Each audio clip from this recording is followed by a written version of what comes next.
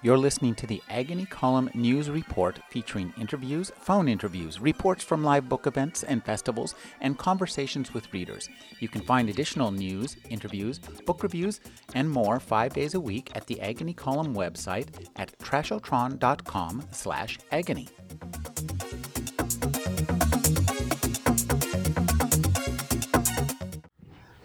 Where's all your stuff? Here I am.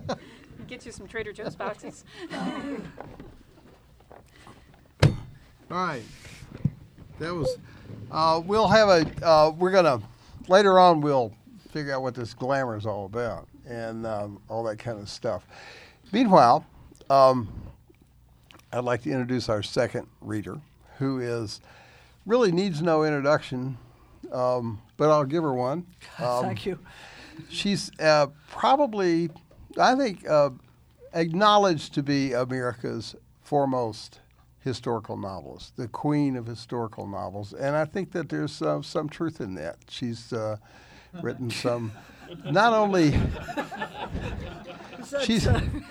she's also written a little bit of science fiction, a novel named Floating Worlds. She's written some nonfiction, a book about the pioneers coming to California. But primarily she's known for her interesting, brilliant, and quite lean, I think, but I won't go on and on, historical novels that cover everything from the Crusaders in Palestine to the Normans in Sicily, to the Vikings, all the way to the hippies in Humboldt County, all sorts of historical venues. And one of my favorite writers and a good friend, Cecilia Holland. Thank you very much, Jerry.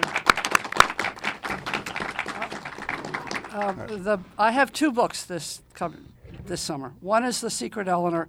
The Secret Eleanor is actually doing pretty well and is getting a little bit of press. So you don't need to buy it yet? No, yeah, go buy it. Nobody is even paying any attention to this, The Kings of the North, which I think is a really pretty good book. So I want to read from that. Now, it starts out with a real clod of names. So just don't get hung up on the names, okay? Just keep going with me and everything will be fine. Can you all hear me? Yes. Okay, thank you very much. One day, Swen called Canute up beside him in the high end of the hall. He and Eric and Thurbrand sat at the table, half-eaten food strewn around them. Uhtred had gone down to take Lincoln, which Edmund Etheling had abandoned when Swen came to Gainsborough. Canute had been standing on the wall all evening, filling his father's cup and starving, and his father gestured at the meaty bone in front of him. "Here, take that. Sit." "Thank you," Canute said. He seized the bone and, sitting on the bench, began to tear off the shreds of meat with his teeth. Swen laid his right arm on the table. "I am going into the West, to a place called Bath, to take the homage of some important men there. While I'm gone, you will have Gainsborough in your keeping." Canute shot up straight, dropping the bone. "Yes, sir." He fumbled for sufficient thanks, but Swen was talking on, twisting his right mustache tendril with his forefinger. His shrewd blue eyes glittered. "Eric is going back to Norway and taking half the ships with him. Thurbrand here is going with me and his Carls, and most of the rest also, so there will be very few men under you." "Yes, sir," Canute said. He didn't care if it was one ship, if he was in command. "Good. Keep order. If these local people want to come back, sort that out. Make sure the market's safe for the merchants. Tell them what to do when they need it. Your captain." The pale blue eyes narrowed, mirthful. "You and Harold." Canute lost his breath. He felt as if a treasure had been snatched from his hands. He kept his face still, hiding the first flash of anger. His gaze shifted slightly, looking over Swen's shoulder. His temper cooled, and he saw this in another way. He met Swen's eyes again. "Yes, sir," he said. "Good," Swen said, and clapped him on the arm. "I like you, boy. I'll see you when I get back." Swen left almost at once, taking much of the fleet. Ships could travel the Trent as far south as Nottingham. Thurbrand and the other Carls marched overland. The city was quieter, and some of the people who had lived here before moved back. Eric and his ships lingered. Then one morning, Odd said, "My father is going back to Norway tomorrow or the next day. Someone named Olaf is trying to take the throne there." He and Canute were watching the smith, who had started up his forge again and was banging out a horseshoe. "Are you going with him?" Canute thought he would miss Odd. "Don't. There'll be better fighting here." Odd said, "So far there's been none, but I'm staying." He said, "You know, once my father's gone, Harold's going to start something with you." Canute began walking along the market street again, restless. "You think he'll wait until Eric is gone?" He had already considered this. "Oh, certainly. My father fostered him. What Swen says goes with him, too." "I had the feeling Eric didn't like Harold much." "Nobody likes Harold," Odd said. On the side of the market street, let me cut to the chase here.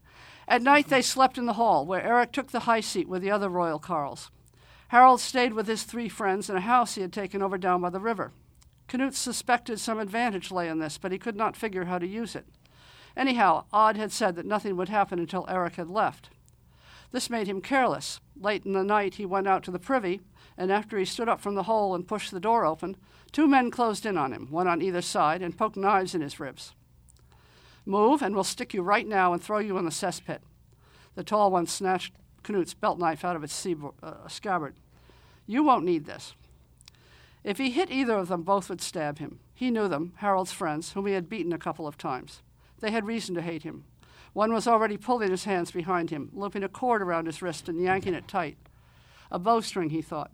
He tried to keep his hands apart to get some slack. They took him off down to Harold's house by the river. Harold was there, sitting in a big chair in the one room of the house.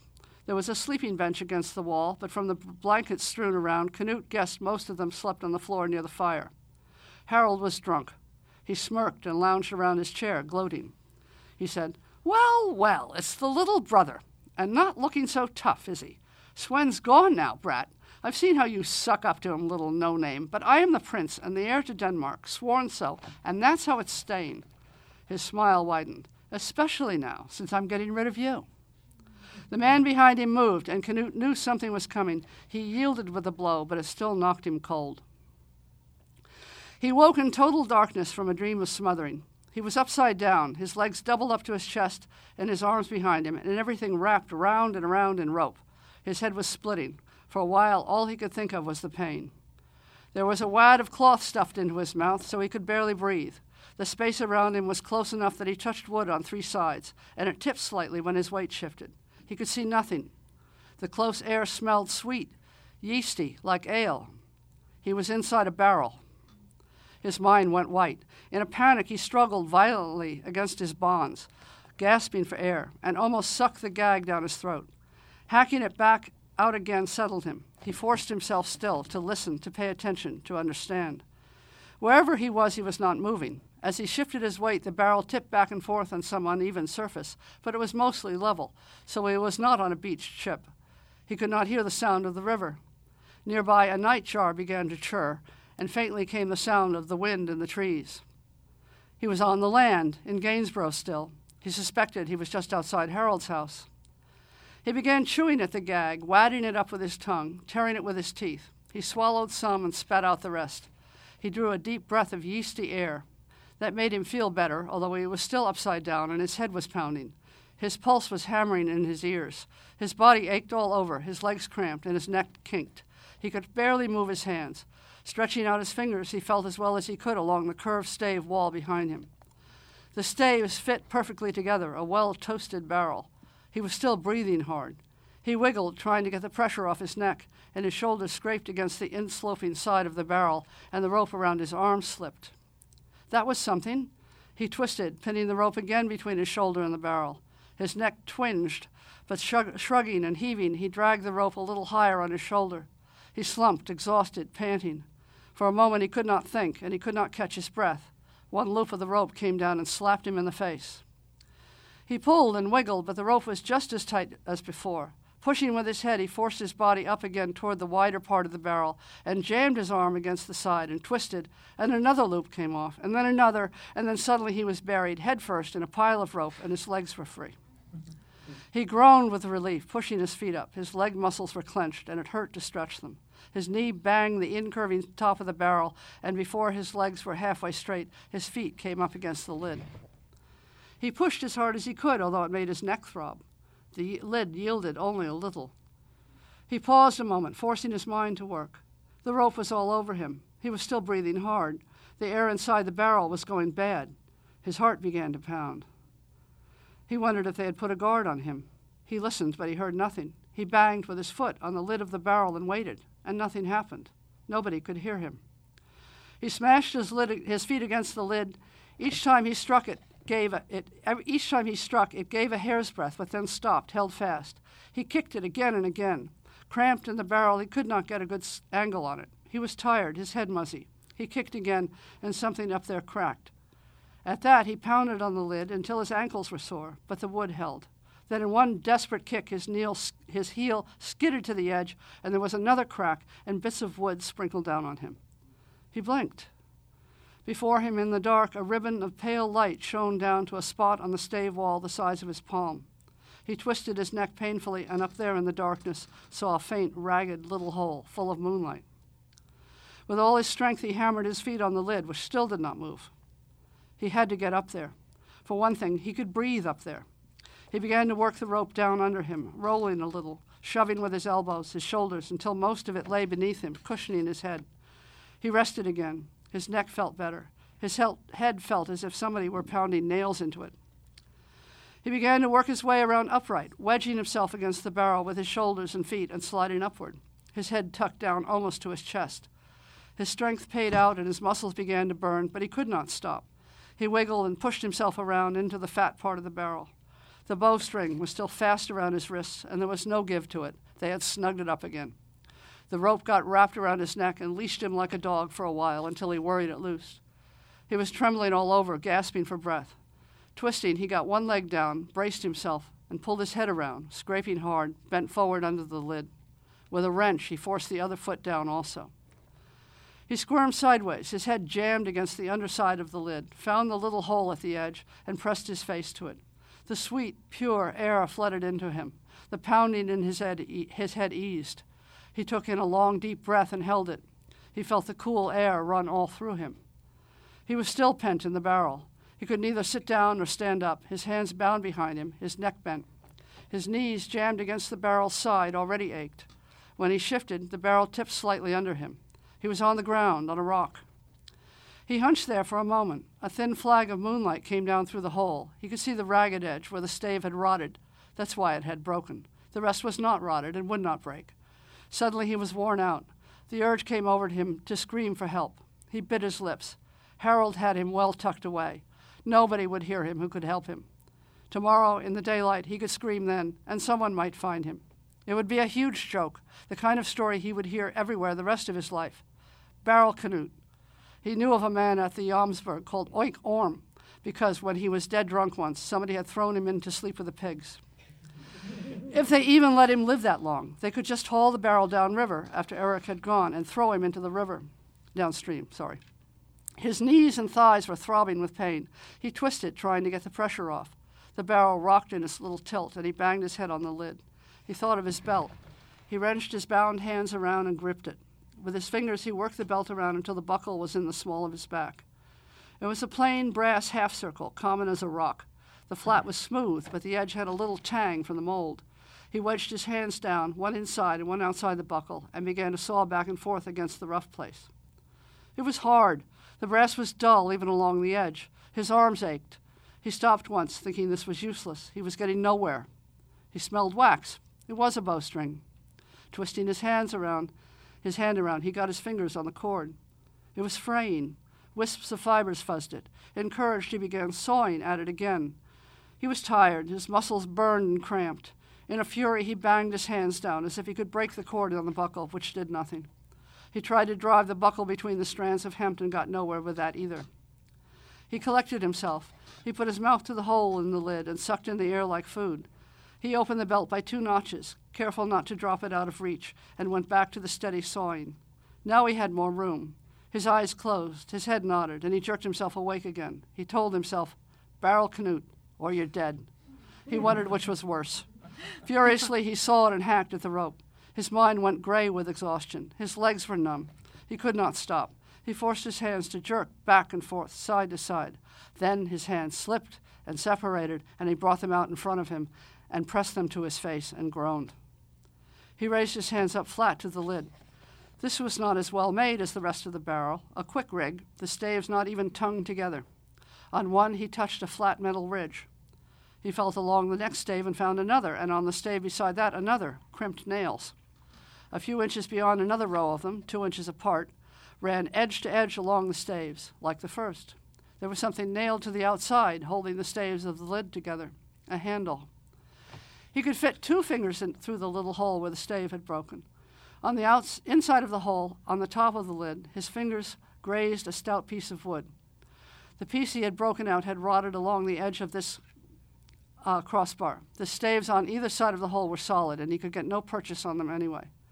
He pushed the whole lid up again. It lifted slightly up off the groove it sat on, but he could not budge it farther. He jammed his fingers into the hole and tried to turn the barrel head in place. It moved a few inches and then stopped. When he turned it back, it moved about the same distance in the other direction and stopped again. He let his hands rest. He thought of Rafe, his broad-mindedness, seeing this all around. He imagined what the barrel looked like, the lid on its groove, its top flush with the upper edge of the barrel, the crosspiece. He thought of every water barrel he had ever seen, tucked in by the mast of the ship, the lids held down with rocks, with axes missing entirely. The barrel tipped under him again. Then, in his mind, as if the barrel had talked to him, a rope appeared, wrapping around it lengthwise. At the top, the one crossbar became 2, and the rope ran between them, down again the other side and under the barrel. That was why the barrel was tipping back and forth. It was resting on the rope. The rope crossed the top between the 2 lid braces, which kept the lid from turning any farther. He rocked the barrel back in one direction and wedged his fingers into the hole on the lid and pushed sideways. If he could move the rope around the edge of the barrel, it would slacken. His fingers hurt, and he jammed his fist as much as he could into the hole and leaned on it. The lid jerked an inch under the pressure. He grunted with the effort of forcing it on. Another inch, another, and then abruptly the lid popped up and slid sideways. Through the opening, he saw the wash of moonlight over the sky. He pushed the lid off and stood up. The sky above him was creamy with moonlight, more beautiful than anything he had ever known. The barrel was sitting with 3 others in a wagon, waiting to be loaded onto a ship. The other barrels probably had water in them and not men. He climbed out of the barrel and down to the ground and tightened his belt again. He was behind Harold's house, far from the street. Night lay heavy on the town. The full moon was an arrow's length above the western horizon. He wiped his hand over his mouth. He had about 2 hours of darkness left. Eric was supposed to leave early, and these barrels would have to be on board by sunrise. He got up into the wagon again to get the loose rope inside the barrel and went toward Harold's house. Just before dawn, the Boar came up the Trent from the sea, a growling, muttering wall of water like an ocean wave that had gotten lost. When it ebbed back, Eric of Lada started off down the river, and as the sun rose, dragon after dragon slid off down the river bar and followed him. Canute stood on the bank watching. He loved to see this, the glide of each ship into the flow of the river, the call of the helmsman, and then all the oars rising at once. Eric's ship stroked away up the Trent. Just aft of its mast, the water barrel was still packed in tightly, its lid roped down. Canute turned away, pleased.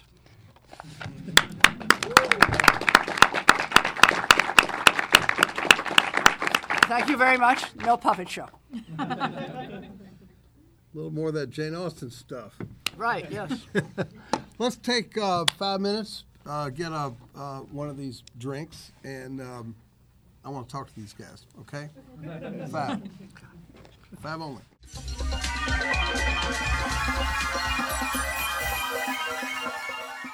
You're listening to the Agony Column News Report featuring interviews, phone interviews, reports from live book events and festivals, and conversations with readers. You can find additional news, interviews, book reviews, and more 5 days a week at the Agony Column website at trashotron.com/agony.